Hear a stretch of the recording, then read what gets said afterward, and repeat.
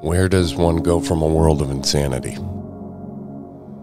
Somewhere on the other side of despair. T.S. Eliot. Step 2 says, we came to believe.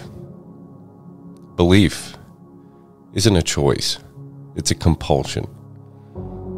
Altered beliefs require evidence, arguments, and trust. Hope can be felt, but it's hard to articulate.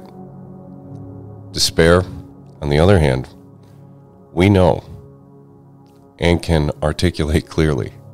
We only know that somewhere on the other side of despair is something that is not despair. In game show terms, we choose door number 2, sight unseen, for a life that is not what this is, not where addiction has brought us. Without the intellectual comfort of proof, gut instinct guides us to believe or hope that door number 2 is a better choice.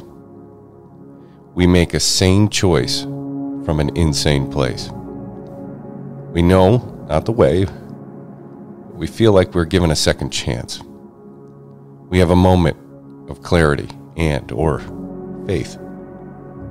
We choose an unknown in choosing the promise of life over wasting away.